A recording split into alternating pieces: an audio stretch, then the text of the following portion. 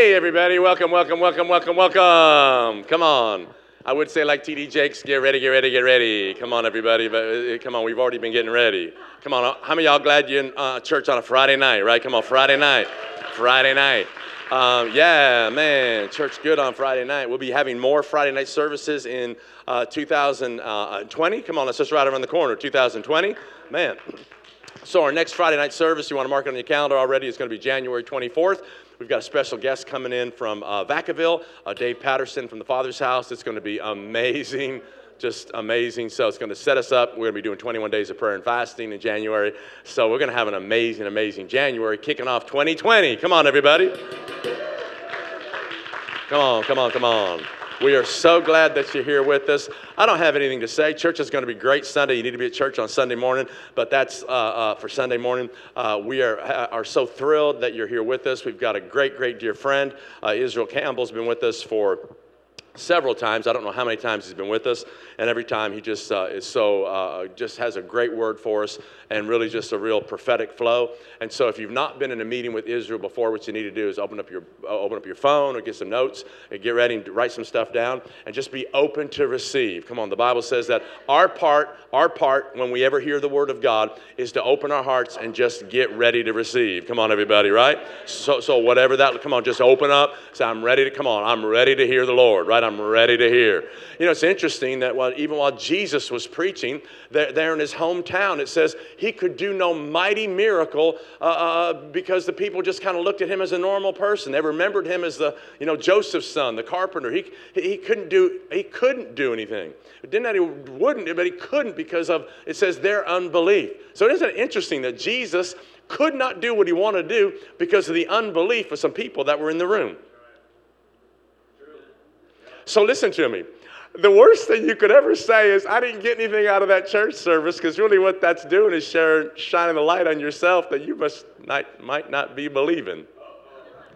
So what you need to do tonight is just say, come on, I'm a believer. Come on, somebody, I'm a believer. I believe the word of God. God's working in me. I'm open up. I'm going to hear God. I'm going to be changed tonight. Come on, would you stand one more time and give it up for my dear friend, Pastor Israel Campbell. Yay, we love you. Glad you're here. Glad you're here. Using this one, I think. You're using that one. There you go. Okay. All right. Awesome. Come on, let's give Jesus another shout of praise tonight. Come on, he's worthy.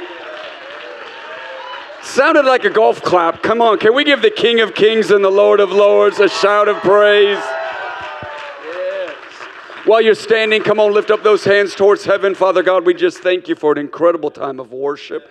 God, we thank you for the atmosphere being created. In fact, God, your word says that Elisha says, before I can even prophesy, bring the musician, bring the harp, so that it would create an atmosphere for you to move. So God, we thank you that you are here ready to speak to us, change us, transform us. And God, we also believe that you will honor that we're here on a Friday night. Could have been anywhere, but we are here, and we count these nights as special and not common. We count these nights as holy, and so we pray that we would leave this place changed. God, we thank you that as we get into your word, it's your word that renews our mind. It increases our faith. The psalmist said, if we put it in our heart, it'll keep us from sinning against you. So we're expecting, because of the power of your word, transformation. And God, we know your word's anointed. We know that we're anointed. And so now we just pray for not information, but transformation in Jesus' mighty name. Come on, somebody say amen. You can be seated. High five your neighbor and say, you look good on a Friday night. You look good on a Friday night. This evening, I brought my armor bearer, who is my youngest son, Silas. Silas is 10 years old. Silas, would you wave to everybody? Come on, wave to everybody.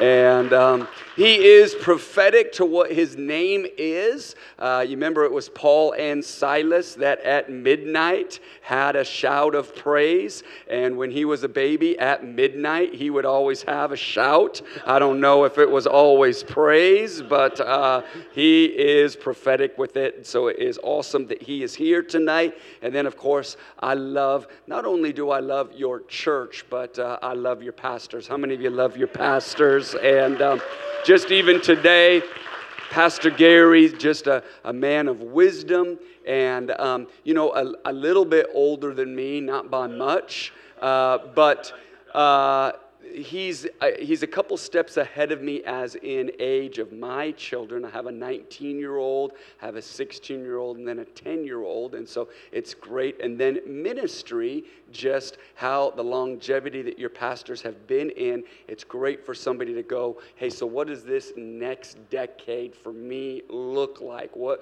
are the things I should be doing? What are the things I should not be doing? And then even in a sense, moving him and his family a while ago from Canada here, and then Rachel and I, we pastored for a while in North Carolina, then moved to Southern California. So there's so many different things that we can glean and that we can get from your church and from your pastors. And then every time I come here, I was actually abandoned as a child not too far from here in Escondido area. My biological parents struggled with addictions, and so when I was born, I actually went through heroin withdrawals as a baby because my mom had been shooting up while she was pregnant with me, and not too far from here, I was actually dropped off at the doorsteps of Ruth and Victor Campbell, who were not saved at the time,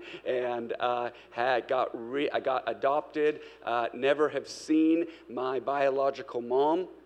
And but my adopted parents, who were again in this area, got saved, radically saved by the time I was about 8 years old, about Silas's age. And ever since then, I've been raised in church. My parents went on to be pastors. And so every time I come here, I come here because I love your church and your pastors. But every time I come here, I'm like, isn't God amazing? That, like, how he can turn all of that around. And I don't know if it was a Friday night that I was left at the doorsteps, but isn't it God who can turn it around? And on a Friday night, we can preach God's gospel. Amen? So every time, it's such an honor to be here. And again, all those reasons, because I love you too. I love your church, but I even love this area. It has significance for me. And so just being able to kind of tell Silas, hey, man, this is where it all started, and being in this area. So with that,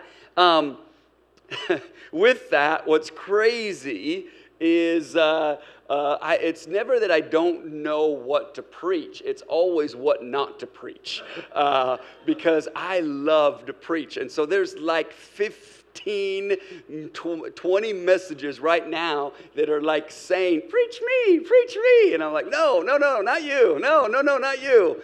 And the one that was so interesting that I was studying and doing today, kind of putting it all together, was a topic that I just didn't think I would do on a Friday night. And then when the worship set ends, I'm like, oh my goodness, okay, God, you are actually wanting me to talk about that. That's good. Okay, thank you for the confirmation. And your poor media team was probably freaking out because normally when I do my slides and send them to the media team, I'm about a 15 slide person. That's about the max that I got. I've got, my attention wanes. I could get sidetracked and go down a rabbit trail and forget about where I was. Anybody else kind of like that? Two of you. Everybody else, stretch forth your hands to everyone that has their hand up, because we need your help. And so normally I'd have about 15 slides. Maybe if I was feeling like I really needed to teach, I might go 20.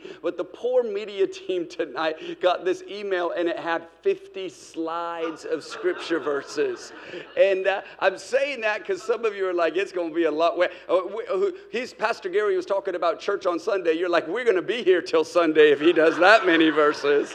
But I'm going to hopefully go quickly, and I don't even think I'm going to get all of that, but it was the spirit of expectation, and it was the spirit of wanting to be ready that I'm like, God, I don't believe that tonight is by accident, but I believe you've got a prophetic word, you've got a teaching word, you've got an encouraging word, and come on, if we're going to be out here on a Friday night, let's not just sing Kumbaya and leave. Come on, let's just not take 3 notes and say we had church, but let's pray that God does something powerful so we can leave this place and people see us tomorrow and go, whoa, did you get a facial? No. Somebody says, whoa, did you get your hair done, your nails done? No. I was just in the glory of God, and come on, when he showed up, I got some spiritual Botox. Come on, I am looking better because of the glory.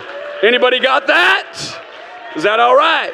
So I just want to read a couple verses and then teach, preach, prophesy, have what the old school would say, church. Okay? Matthew chapter 17, verses 15 through 20 says this, and Jesus rebuked the devil. Somebody say rebuke the devil. I think that's important. I think that that's important, that Jesus rebuked the devil. I wonder how many of us just allow the devil to do sometimes what the devil wants to do. But isn't it awesome that Jesus, the author and the finisher of our faith, what does the Bible says he did? He rebuked the devil. Come on, somebody say, not today, Satan. That was funnier in my mind. Okay, and Jesus rebuked the devil, and this is what's great, he departed out of him, and the child was cured from that very hour. How many of you believe tonight, come on, this very hour, God's going to do something? Then came the disciples to Jesus and said, hey, how come we couldn't cast him out? Jesus said unto him, it's because of your unbelief. For I say unto you, if you would have had faith as the grain of a mustard seed, you would say unto this mountain, remove and move, and it shall be removed. And nothing shall be impossible to you. But verse 21 says something powerful. Howbeit, this kind goeth not out, but by prayer and fasting. Somebody say, this kind. The reality is, as Christ followers, there's going to be some this kind of opposition that's going to come against us. And the disciples were shocked because if you look through the account of the Gospels, they had actually seen deliverance, they had seen miracles, they had seen things, but they came up against something that they weren't quite prepared for, and they weren't quite ready for, and they didn't quite expect, and they weren't having the victory. And Jesus, though, however, says, hey, this kind of opposition only comes with prayer and fasting. You tracking with me? Old Testament scripture verse, I want to read this. 2 Kings chapter 3, verses 24 through 27. It says this, but when the Moabites arrived at the Israelite camp, the army of Israel rushed out and attacked them until they turned and ran. The army of Israel chased them into the land of Moab, destroying everything as they went. They destroyed the towns. They covered their good land with stones. They stopped all the springs and cut down all the good trees. Finally, only one city remained and its stone walls were left. But men with slings surrounded and attacked it. When the king of Moab saw that he was losing the battle, he led 700 of his swordsmen in a desperate attempt to break through the enemy lines near the king of Edom, but they failed. Then the king of Moab took his oldest son, who would have been the next king, and sacrificed him as a burnt offering on the wall, so that there was a great anger against Israel. And the Israelites withdrew and returned to their own land. John chapter 10, verse 10, we all know this verse. The Bible says, the thief does not come except to steal, to kill, and to destroy. But Jesus says, I have come that they might have life and that they might have it more abundantly. Tonight, I want to talk a little bit about spiritual warfare, and I want to talk about winning in the Spirit. Come on, somebody say winning in the Spirit. Point to your neighbor and say winning in the Spirit. Again, the scripture says that Jesus comes to a situation. The disciples are freaking out. The dad's freaking out because there's a demonic attack on a child. Jesus, when he sees the demons, when he sees Satan's influence, he immediately rebukes it. And in that hour, in that moment, the child is free. The disciples freak out, say, hey, how come we can't do this? And Jesus gives us and the disciples a principle that there are some times these kind that would be coming against us that could be, in a sense, larger than what they were expecting. The Old Testament, the children of Israel were just about to reach their prophetic destiny. They had been told that they would overcome the Moabites. Now we know all the different Amalekites. We know about the Moabites. We know about the Fleabites. Come on, there are all kinds of enemies. And one of the enemies was the Moabites. And the children of Israel had been promised that one day they would possess and have victory over the enemy. They are walking in prophetic destiny. The Bible says that they are down to only a few hundred soldiers, 700. They've gotten the whole army. They are about to finally conquer a nation that has been, in a sense, the thorn on their side for hundreds and hundreds of years. They're just about to have the victory. And the Bible says that the king of Moab sacrifices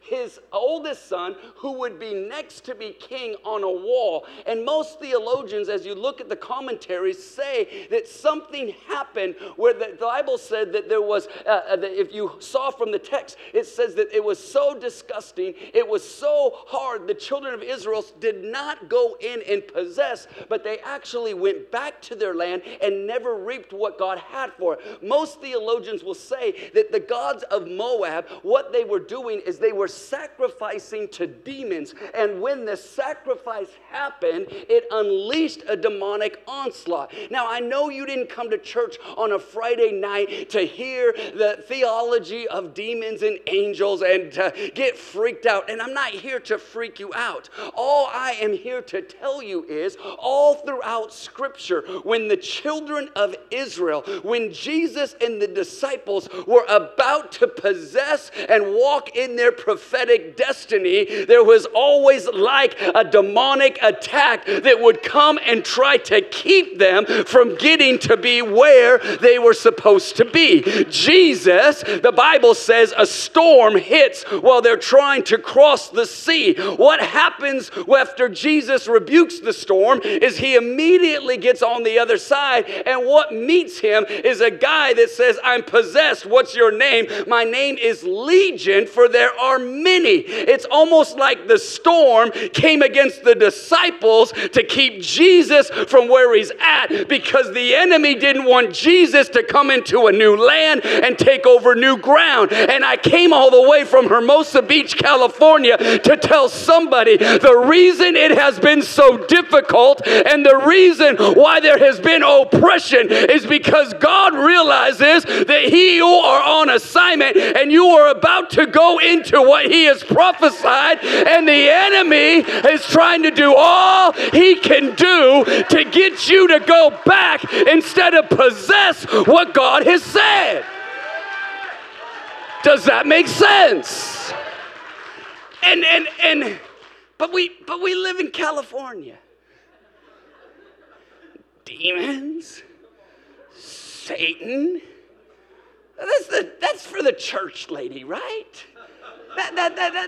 That's for other. But it's interesting, as your pastors have traveled, and I've traveled around the world. You go to some places, and they have no problem understanding that there are witch doctors. They have no problem saying good and evil. But in the United States, especially California, Come on, we don't believe in that. But we have school shootings. We have racism. We have all these things that we've just put makeup on and tried to make them look pretty when the reality is, come on, the enemy comes to kill, steal, and destroy. And Jesus has come to give life and to give it more abundantly. My wife and I, we were raised in Seattle. That's where we met. And my first position in ministry was I was a youth pastor in Seattle, and we just had a nice church. We were the kind of church that, like, we would sing "This Is the Day." Come on, you remember that song? This is the day, and we thought we were jamming, right? A bunch of white folks. This is the day. And we don't change the rhythm. That's just what we did, and it was good. I remember we had such an interracial youth group. We had every single African American that went to the local high school of 3,000 went to our youth group. We had all three. All three, because we were a white church. And there's nothing wrong with that, but that was just kind of our DNA. This is the day, and we are so white. And this was just the church, and it was good. And our youth ministry expanded and grew, and pretty soon our youth ministry was actually larger than our Sunday morning attendance. We just had revival, and you know how that happens. I think we had a couple cheerleaders get saved, right? And then the cheerleaders bring the football players. You know what I mean? That's all. There wasn't our preaching or music. It was those cheerleaders, and so we got asked to come and move from Seattle to Orlando, Florida, and we went from an all-white church to a predominantly all African-American church. And so about 6,000 members, and there were about 4 of us that were white. 3 of those were my family, right?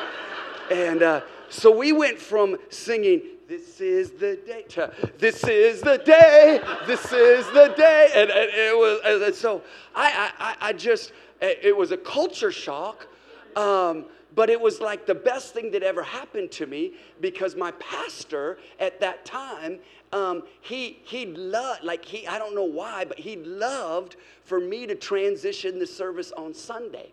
And so what would happen is kind of like what you did with the transition, came up here, and so I'd come up and I'd wait for it to kind of die, you know, because I'm this is the day, and so I need it to die down so that I can then say, "Hey, let's greet everybody," and you know, just come on, praise the Lord, guys, and I'd just be so excited about Jesus, and you know, my idol Joel Osteen, this is my Bible, and Daddy always says, and you know, and had a little mini mullet. I was so good, and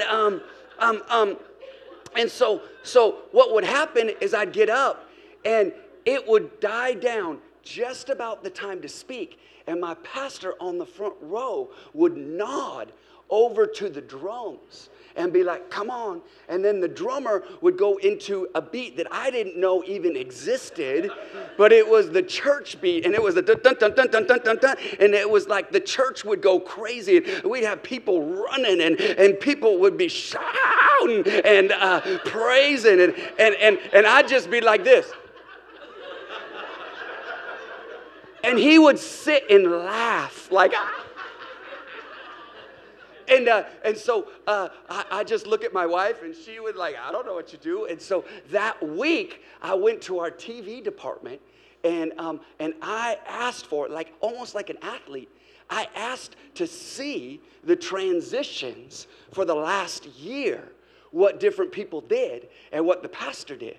And so the next week, I came to church, and he gave me the nod that was my time to do the transition. And what he didn't know is that I had watched and I had practiced for a week. And I had seen every Bishop Jakes. I had seen the Winans. I had seen everybody do the transition. So when he gave me the mic and was expecting me to be like, This is the day. I was like, ah! And we had church. And so that was that. And then after that, I just that just kind of I just became, that was my people, right? And so they would call me white chocolate. They would call me reverse Oreo. They would, I mean, everything. And so we just were there for a while, and then out of that, Rachel and I took over a church in North Carolina. So again, we'd been in an all-white church. We'd been in an all-African-American church. And we moved to North Carolina, and in the city was 40% Caucasian, 40% African-American, and 10% Hispanic. And I just got there and went, well, I want to have a church that represents the city. You know, just if that's what the city demographic is, then let's have a church that's like that. And so I just did what I thought we should do. I was young, just in my early 30s. Rachel and I didn't know anything. We were just excited about Jesus. And so we had 12 elders of the church that we came in and took over for. And my first hire was was going to get an associate pastor. And he was the best guy for the job. He had worked for the Orlando Magic. He's just incredible with stuff. And he happened to be African-American. He's the best guy for the job. And so I hired him. Well, we also needed a secretary. And so I again, from Florida, our whole church was predominantly African-American. With this young lady was in our youth ministry. Hey, would you move up here? Would you be part of our team? Would you be on administration, be the secretary? And I was so excited because I was like, these guys are awesome. Well, what I didn't know is I was in North Carolina. And what I didn't know is that they still call themselves the South. What I didn't know is that some of them were still waiting for the South to rise again. And what I didn't know is that they were some of them that were racist. And I didn't know until a Sunday morning, 10 of the 12 elders on a Sunday morning got up and left the church during the service on a boycott for Rachel and I. And we were like, what is up? And we at that moment didn't even realize why. We just thought, man, we're not singing good enough. We must not be preaching good enough. And I was giving everything. But what happened was their all-white church was starting to change. And there were more people coming in. And that day, our demographic increased greatly, as in more diversified, because we had so many white people just leave. And I know that's uncomfortable to say, but the reality was I was so mad at those people. And, you know, small town, North Carolina, you're going to run into people. How many of you have you ever done that? Somebody you don't like and you run into them at Target, you'll spend more time in the children's section. You don't even have children, but as long as you don't have to run into them, come on, you know what I mean. Don't look at me like you don't know what I'm talking about. And so we're living in that city, and Rachel's mad, I'm mad, and we're just dumb enough. Like, we find out a little bit of the reason why they left, and I was just dumb enough to go make billboards in the front of our city, the back of our city. They said things like, you won't last a week without us. You won't last a month without us. They said all this stuff, and I was like, do you think I'm living in North Carolina for a paycheck? The only reason I'm here is because God told us to be here. We're going to build a church, and I could have stayed in Orlando. Whatever. So I asked, how much money do we have in the bank? There's, Pastor, we've got this amount in savings. Okay, I want you to spend all of it on billboards, and we're going to put billboards throughout the city that say laundry is the only thing that should be separated by color, and then we put our church name right there on the bottom of it. It's kind of like a...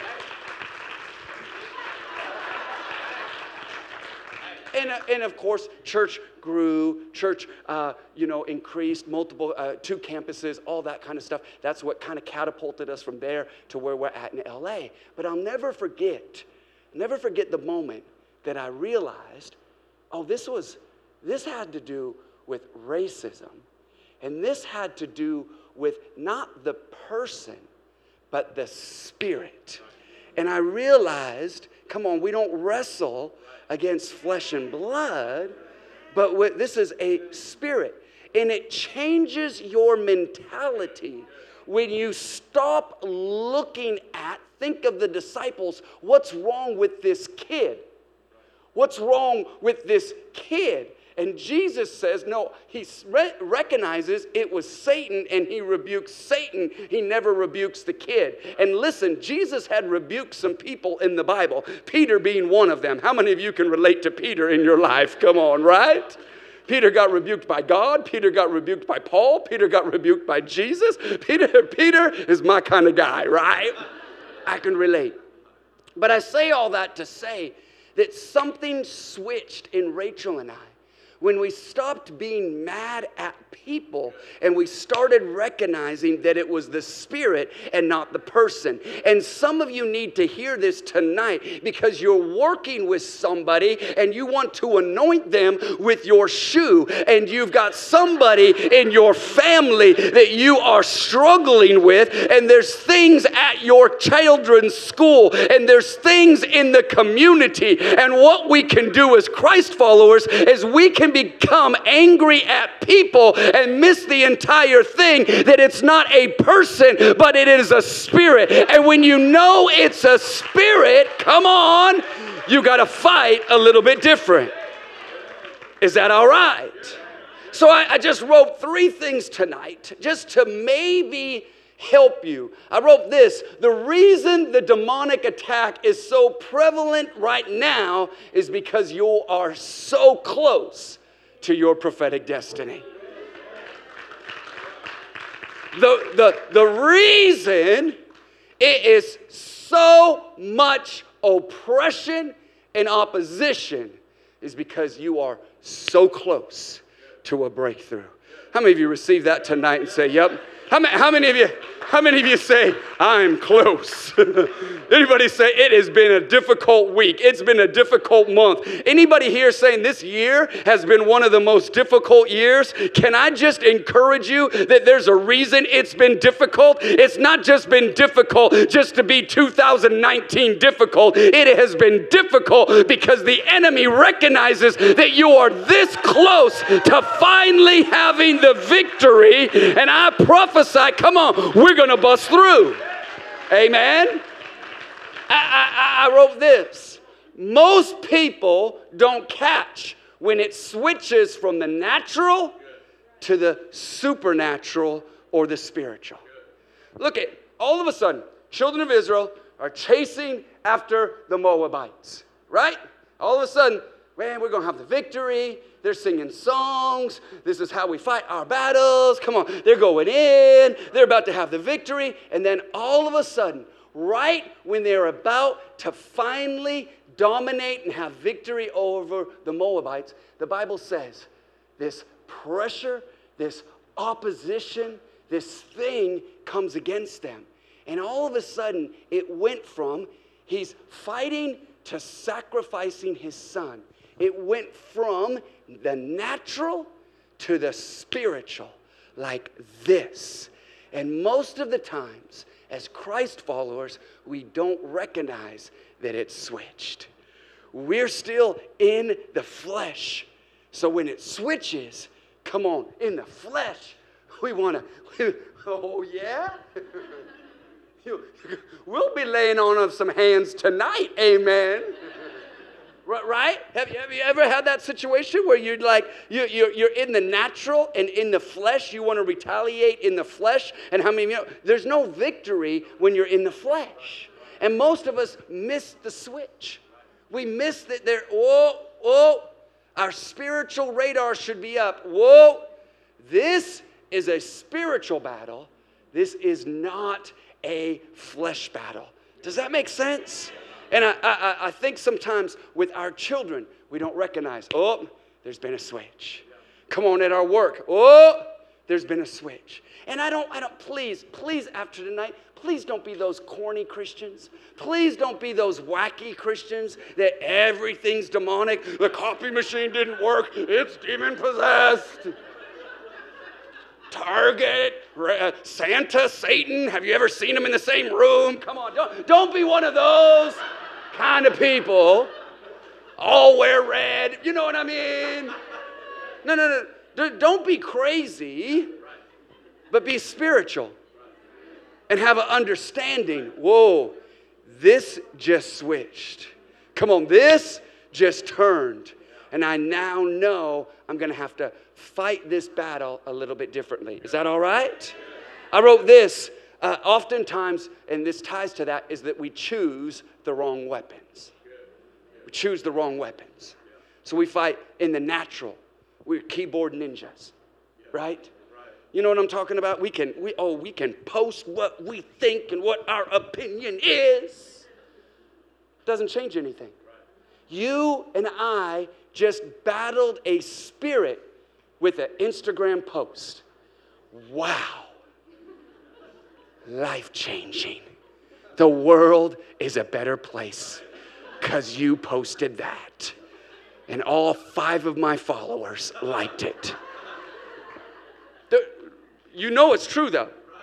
And Christians, you see it everywhere. We are the worst. Take away Christians' Facebook, Twitter, Instagram, some of your MySpace, because I know you're still on it. Take it away and take away your ability to post what you think and start battling in the spirit. And I wonder what would happen in our nation instead of all the other stuff. We choose the wrong weapons. And so tonight I just want to talk about a few spiritual weapons, choosing the right thing. I don't want to, because this is Charger country, but I'm going to quote Al Davis, the former owner of the Raiders. He used to have a phrase, and they put it everywhere, even in their new stadium being built in Las Vegas. It says, "Just win, baby." Anybody know this one? Just win, baby. Al Davis. Is there any Raider fans here? Because, yeah, we'll be praying for you at the end of the service. I rebuke the devil. No.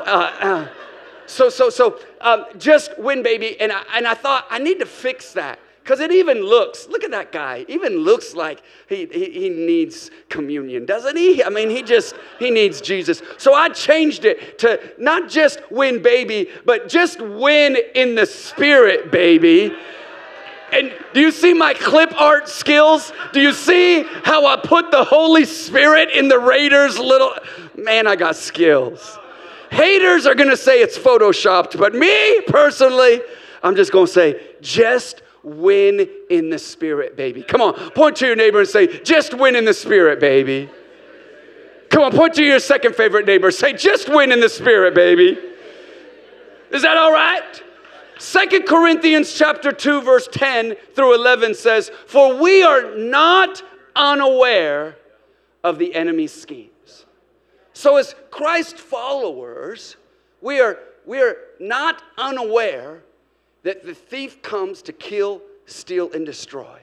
We're not unaware of that. We understand. Jesus comes into a situation. He rebukes the devil. There is a battle for this world that we are in.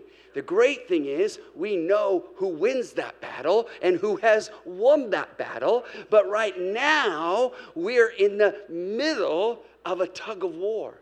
And if we fight in the natural, we will always lose. But when we begin to say, come on, I'm going to win this battle in the spirit, you'll position yourself for victory. Your boss is not the enemy. Oftentimes, it is the enemy that is the situation that you're really fighting against. Because maybe your sphere of influence, the enemy doesn't want a Christ follower to be leading your corporation, and you're wondering and so mad about the situation, and you want to knock them out. LL Cool J said, Mama said, knock them out, and you're like, come on, I'm going to knock them out. But you'll lose. Some of the racial tension that you're feeling and the oppression that you're feeling, yes, you can get mad at a person, and you can direct all all of your energy towards that person, but you'll still never have the victory, because the victory over racism is never won one-on-one. Come on. The victory is won in the Spirit when you're saying, come on, there is therefore now no condemnation to those that are in Christ Jesus. I'm not going to let you try to put that stuff on me. Come on. Greater is He that is in me than anything that is in the world. Come on. I can do all things through Christ who strengthens me. Come on. I am going to possess what God has said, and I'm going to win this in the Spirit, baby, and I'm not going to keep on trying to win it in the flesh. Right? And so many times we try to win in the flesh when we've got to learn to win in the Spirit. Does that make sense? So I just want to talk about a few things tonight, and we'll close. And as I close, I felt like the Holy Spirit gave me a prophetic word for us as a church. And that's why I had 50 slides. But I'll skip half of it if I get a few more amens. And I'll get to the end quicker if I get a few preach it white boys. And if I get a little bit of a then I won't go all 50 slides and we'll close. But I just want to tonight and I know you know it because you've got such good pastors. And when an outside speaker comes in, most of the time, we're not going to come and bring new revelation. We're only going to bring it in a different frequency, what that's already been taught, so that you just go. Isn't that like what it is with your kids? You tell your kids 1,000,000 times, and then their friend says something, they're like, you know what so-and-so said? And you're like, oh my gosh. That's all I'm doing tonight. I'm just doing a repeat. But I just want to talk about a few things on to train yourself how to win in the Spirit. Is that all right? Is this okay? I'm going through. I'm on number slide 15. Come on, we only got 30, 40, 50. Yeah, 35 more. I won't. First one I wrote, how do we win? We already talked about it. Jesus said we do it with prayer and fasting. That's why your church earlier in, I think it was September, had a period of time, maybe it was October, 3 days of praying, fasting. In January, you guys will have some time praying and fasting. It's not a hunger strike. You ain't Gandhi. Come on. This ain't a hunger strike. This is a spiritual discipline that we understand. How did Jesus say there was victory with these kind? There are some kind that you will never have victory on unless you begin to take up your spiritual activity up a notch, and you're going to have to fast and pray. There are some times with your kids, you're going to have to fast and pray. There are some times at your workplace, you're going to have to fast and pray. Come on, Thanksgiving's coming up, and you're going to see Uncle Bill. Come on, you know you need to fast and pray so you don't lose your mind, right? Come on. So there's these kind come only with fasting and prayer. We don't like that as Christians. We want instant, microwavable, easy stuff. There are these kind only have victory when we say, flesh, you are not in charge. And I'm going to win this in the Spirit. That's why we fast and pray, because we're saying no to the flesh, and we're saying yes to the Spirit. Does that make sense? Prayer and fasting. Come on, point to your neighbor. Say, he's talking to you tonight. Got real quiet in this Presbyterian church when I said that. Second thing I wrote is praise and worship, right? What 2 Chronicles chapter 20 verse 22, listen to this. At the very moment they begin to sing and give praise, the Lord caused the armies of Ammon and Moab, Mount Seir, to start fighting amongst themselves. As soon as they started to worship, the enemy said, see ya, wouldn't want to be ya. 1 Samuel chapter 16, 23, whenever a tormenting spirit troubled Saul, David would play the harp. What does it say? As soon as he went, the Saul would feel better and the tormenting spirit would go away. What does Isaiah 61 verse 3 says? Put on the garment of praise for the spirit of heaviness. Can I tell you, the music tonight was phenomenal, but it was not a rock concert. It wasn't a time to just kind of look up there and go, oh, weren't they singing good? And oh man, I'm glad we're singing that song. But things were actually happening. And if you can tap into, I'm not just singing words on a screen. If you can tap into that, as I begin to lift my voice, as I begin to declare who the King of Kings and the Lord of Lords, as I begin to echo through the hallways of eternity, if they're saying holy, holy, holy, and now on earth I'm declaring he's holy, holy, holy, something shifts in the atmosphere. And listen, I got my 80s Spotify. Yes, I got my Run DMC. It's tricky and I can rock it, but I understand there's power in worship. And so there are some times in my house, you can ask Silas, my son, I say to Alexa, play Hillsong worship, and we change the atmosphere in our house because we understand we're not just singing cool Christian music. Come on, we are singing songs that lift up the name of Jesus, and when we do it, the enemy has got to flee. So when I come to church, excuse me, I'm not looking at the band hoping they sing my favorite song. I'm not hoping that they do whatever is on my list. I understand that I'm going to war right now, and come on band, come on worship team, you're not the only ones playing. When I lift up my voice, something shifts in the atmosphere. Don't you dare let a Friday night go by. Don't you dare let a Sunday morning and you just roll in and watch the worship team. Are you crazy? That's your time to have victory over the enemy. 80 more slides to go. Are you all right? I wrote this. Nobody's going to like this. I wrote forgiveness. 2 Corinthians chapter 2, verses 10 through 11. Anyone you forgive, I also forgive. And what I have forgiven, if there's anything to forgive, I have forgiven in the sight of Christ for your sake. And listen, why have I walked in forgiveness? In order that Satan won't outwit us. For we are unaware of his schemes. I already talked about the unaware of his schemes. You're all like, hey man, preacher white boy, I know the devil's trying to get me. But you're still talking about 1984 like Uncle Rico, talking about what if somebody else would have let you in the game. Right? One of the greatest spiritual weapons that we have is the ability to forgive. It will destroy the schemes of the enemy. But can I tell you, not this church, maybe only in Hermosa Beach, not here. But some of the Christians I meet are holding on to things since 1972, still mad, still hurt, and still talking about what happened at their old church. Honey, you ain't at your old church anymore. Let go and let God. Still talking about stuff, and I'm not, listen to me, I'm not trying to downplay the hurt that you have felt, the pain that you have suffered, but you holding on to it is only empowering it. And I hate to tell you this newsflash, that person probably didn't wake up this morning thinking about you.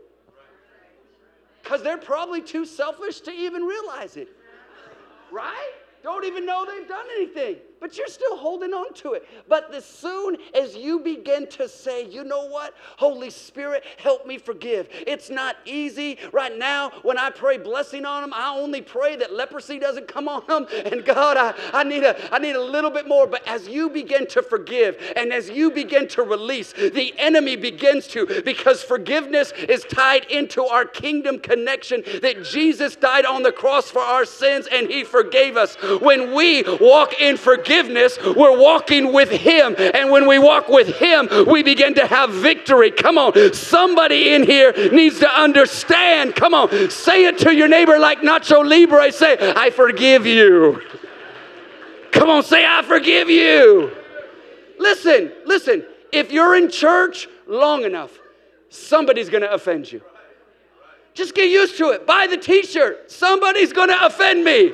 I go to church. Because it's not a building full of angels. If it was all angels, it'd be so good. But you're here. You messed it up. You showed up tonight and ruined our good streak. And so did I. So did the person in front of you, behind you. And you're going to get hurt.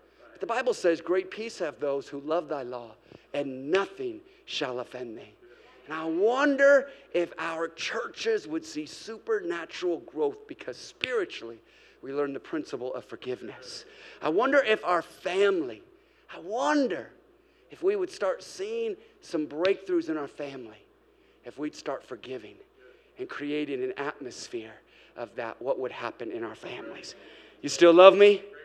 I wrote this one. I better get some amens on this one. I wrote sex with your spouse.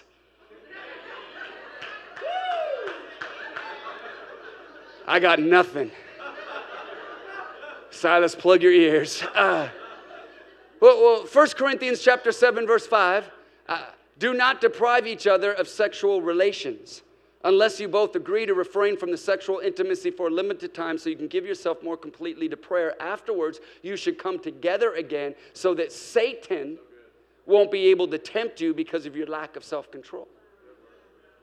So we know this, that sexual ties, soul ties, can be so damaging to people. And so this is not, this. When I said with your spouse, notice, I went all the single people going, amen, come on, Friday night, that's a good word, Pastor. No, with your spouse. Because think about, just for a second, I know you're nervous. How long is Pastor going to talk about this? And I won't even use my hands as an illustration. But think about, and I think that we don't realize, and young people don't, single people don't, is we don't realize that our sexuality is tied in to spiritual things. And we don't get that. We are not taught that. We're just taught that everything is free and just do whatever you want. And that's the postmodern world that we live in. And nobody talks about the sexuality and spirituality actually are intertwined. And Paul is talking to the church who is in a very sexual environment. They have shrine prostitutes in their city. People are, and he's talking about, hey, listen, you can have some victory over the enemy by just the intimacy that you and your wife have. Come on, somebody. That should have been an amen. And so there are some times where I feel like the enemy, and I'm like, baby, come on, we need to have, we just need to get some spiritual warfare going on. Turn on Marvin Gaye and let's have spiritual warfare. Right? Can I get an amen? Yeah. You may laugh at me and think I'm being ridiculous, but husbands, wives, if that's not, then what the enemy can do is the enemy can, at the workplace, somebody from the opposite sex showing your spouse extra attention. And all of a sudden, and all these things that happen, and affairs and things like that, and we wonder what. But you know, one of the ways that we keep that from ever happening is my wife, is Israel, you're going out of town? Well, we better do some spiritual warfare before you go to San Diego, because I want protection to be around you, right? And I'm like, yes, Lord, hallelujah, amen. I better go to the next subject. Is this all right? I thought for sure I'd get a preacher white boy on that one. Just a couple more. Is that all right? Worship team, give me 2 minutes and then come up. And that will let everybody know that I'm wrapping up. I won't be done, but it'll let them know that I'm wrapping up. Is that all right? Just a couple more. Is that okay? Who give me 5 more minutes? 5 more minutes. 5, 10, 15, 20, 25, 30, 35, 40, 45. We're going to have church. I wrote this. Remember, winning in the Spirit. How do we do it? Sacrificial giving. Sacrificial giving. Listen to this. We all hear it every Sunday. Malachi chapter 3, verse 10. Bring all the tithes into the storehouse, that there may be food in my house, and try me now in this, says the Lord, if I will not open you up for the windows of heaven, pour you out a blessing, and listen, you all know it, and I will rebuke the devourer for your sake. There's a opposition financially, and it feels like every single thing is going wrong. Have you ever gotten that where just like your car breaks the same week?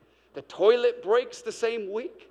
My wife, I don't know what she did, but she dropped a jar of peanut butter on the glass counter cooktop, and it just hit the corner and broke the corner just 2 days ago. And I came in, I'm like, I didn't think it was her. I was like, kids, what did you do? And Rachel's like, it was me. She's like, and she's like, I think it's the devil. We should have spiritual warfare, you know. I'm like, okay. What was I saying? No. Financially, being generous, putting God first, the Bible says he rebukes the devourer. You're not just giving and tithing on Sunday. You are doing spiritual warfare over your finances. And I don't think we do it. Sometimes we just do it because this is what we're supposed to do. We're a giving church, and I'm generous. God loves the generous. And we just get in, and it's a routine, but we don't realize the moment. When that offering bucket goes by, enemy, you are getting defeated, because the Bible says that he will rebuke the devourer. I'm not just putting something into the old school Kentucky Fried Chicken bucket. No, I am putting something and believing that something is happening supernatural. Amen? Next one, is that all right? How do we win in the Spirit? Community. You're doing it tonight. Being here tonight. You didn't know it, but you came here tonight. You positioned yourself to begin to win in the Spirit. Because what does the enemy love to do? He loves to get us isolated. Think about when Elisha was throwing a pity party. Think about when Moses was out wandering in the wilderness before he let the people go. If the enemy can get you in isolation, he'll have the victory. But when we come into community and we realize what you're going through, that what you've been through, that came out the other side, what you had marriage problems but God interviewed, what you got a promotion, and God he was Jehovah Jireh in your situation. He's no respecter of persons. We come in here and look at all around. We've got all kinds of ethnicities. We've got all kinds of backgrounds. We've got skinny people. We've got blessed people. Come on, we got people with hair. We got people with nair. Come on, we got all kinds of people that like country music. We got people that are true Christians and listen to 80s. We got people in here that are Charger fans. We even have a few that we need to pray for that are Raider fans. Come on, we've got all kinds of different people, but we all came in here. Even though there are differences, we all said, come on, we need each other. And because we put aside our differences and came in, come on somebody, God says, listen, where two or more are gathered in my name, he shows up. I don't need to tell you all the theology of demons and angels. I'm not going to tell you if you're possessed or oppressed. I can tell you one thing. If you can get yourself here with some believers and Jesus shows up, can I tell you, when Jesus shows up, the enemy has to flee. 2 more and I'm done. Are you all right? I wrote, you're already up here. Good man. You let me know. Worship team, you guys can come up here. I really am about to wrap up. I love this. Build God's house. There's a difference between just community, which you did. And I'm not saying that you coming tonight is not amazing. No, you coming tonight, building community, God shows up. Aren't you glad you're here tonight? But there's even another greater step. It goes from being a spectator to a participator. And when you build God's house, you actually do spiritual warfare. Listen, this isn't me. This isn't Israel saying it. What does Jesus say? Matthew chapter 16, verses 17 through 19. Blessed are you, Simon Bar-Jonah, for flesh and blood has not revealed this to you, but my Father who is in heaven. And I tell you, you are Peter, and listen, and on this rock I will build my church. Listen, when we build God's church, the Bible says, and I will build my church, and the gates of hell shall not prevail against it. You're not just ushering. You're not just working in the nursery. You're not just on the worship team. When you're building God's house, you're not just doing media in the back and getting the songs ready. When you're cleaning and stacking chairs and setting out things, you don't understand. It's not a job that needs to get done. This isn't the Boys and Girls Club. This isn't just a nonprofit. No, this is the church. And Jesus says, when you build the church, the gates of hell will not prevail against it. Well, what? Okay, and not that you've ever done this, but it seems to me so weird, Pastor Gary, is the people that are getting attacked the most oftentimes are not on church on Sunday. And it blows my mind of like, and everybody, and I mean, we all have it. How many times do we have things it feels like on Sunday that doesn't happen on Monday? Monday's a work day. And it's like, it's just easy. You wake up on time, don't have to push snooze 7 times. Come on, coffee machine works. Yeah, your wife kisses you. Everything's good. Kids are all ready to go to school. Everything's nice. But on Sunday,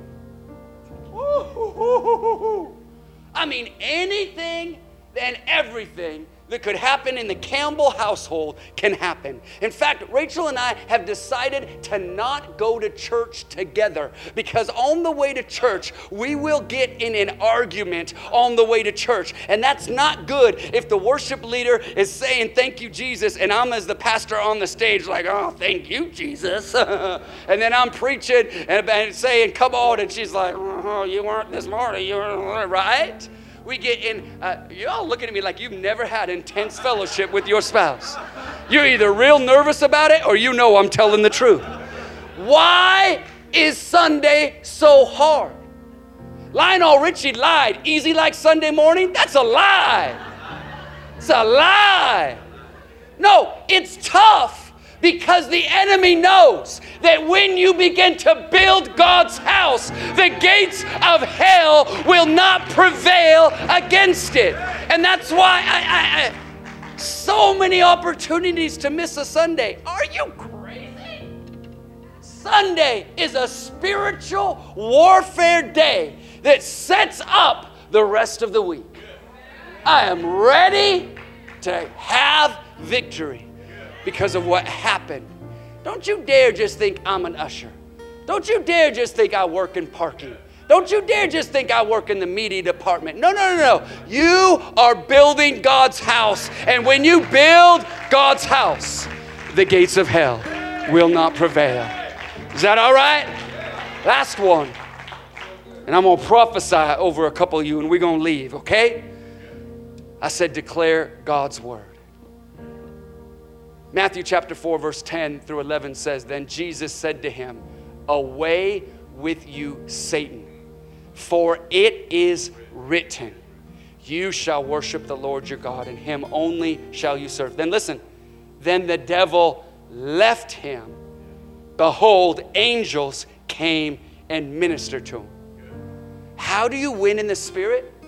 You've got to have some it is writtens inside of you. Do you have your it is written? We should all, Jesus had 3 it is writtens. We should all have 3 it is written. I'm more than a conqueror. I am the head and not the tail. I'm above and not beneath. Come on, I'm blessed in the city. I'm blessed in the field. We should all have 3 it is written.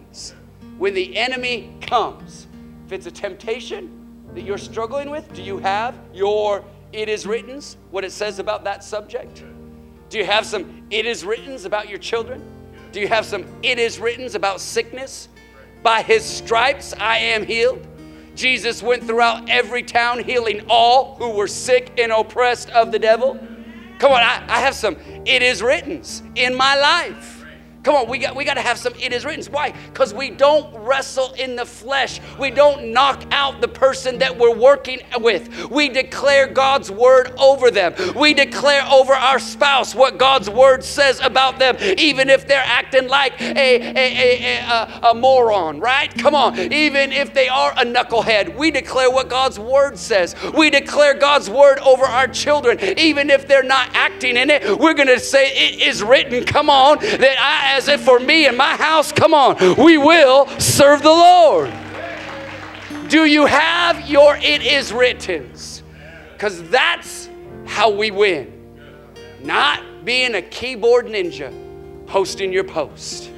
I'm going to close. I'm skipping. Listen, I'm skipping 1, 2, 3, 4, 5, 6, 7, 8, 9, 10, 11, 12, 13, 14 slides. Because I love you so much. And you said amen so much. My spirit just said yes. Wow. Acts chapter 16. I'm closing my Bible. Doesn't mean anything, but I just wanted you to feel good. Acts chapter 16, verses 16 through 19. Says, one day we were going down to the place of prayer. We met a slave girl who had a spirit that enabled her to tell the future. She earned a lot of money for her masters by telling fortunes. Verse 17. She followed Paul and the rest of us, shouting, "These men are servants of the Most High God, and they have come to tell you how to be saved." This went on day after day, until Paul got so exasperated. Paul, author of 2/3 of the New Testament. Paul, who had been stoned, not our kind of stoned, but stoned where they got rocks and tried to kill him. We're in California, just want to make sure. You know what I'm talking about. Paul, who had been shipwrecked. Paul, who had been shipwrecked, started to build a fire and a snake came out and bit him. Paul, that Paul, got so exasperated by a young girl who just kept on saying, "These guys come to preach the gospel." Paul got exasperated of my message. Today, if that wasn't in there, I was thinking about you today. And I was thinking about if Paul could get to the point of exasperation. I wonder if there's anybody here that doesn't realize it. There has been an enemy trying to nag and bug and get you to get off course. And in this case, it didn't even seem like it was that bad of a thing, but it was nagging Paul. It was bugging Paul. It was harassing Paul. It said day after day, this spirit came and tried to attack Paul and tried to get Paul off course. And finally, Paul said, enough is enough. And he said, come on, in the name of Jesus, you foul spirit, come on, in the name of Jesus, I'm putting my interpretation on it. Enough is enough. Finally, he says, come on, we're not going to be like the children of Israel that turn back and don't possess our prophetic future. No. I am on the verge of something. Something's about to happen in the spiritual. Something's about to break forth. Something's about to change. I am not throwing up the towel. I am not going back. I'm not going to cower. I have said enough is enough. And I believe that thus saith the Lord. For some of you tonight, it's a Friday night and you came here and there was some kind of expectation and there was some kind of, you know what, come on God, I am ready for a breakthrough. I am ready for a transformation. I am ready for something to shift. And I'm wondering if there are just a couple hundred people here tonight that would say, God, I'm looking to your son Jesus, the author and the finisher of my faith, and I'm believing who the Son sets free is free indeed. And we sang a song, I believe, and I don't think we should just sing it, but I believe we should begin to prophesy and we should begin to declare. Come on, can you lift up those hands right now? Can you lift up those voices right now? Can we say it right now? Oh.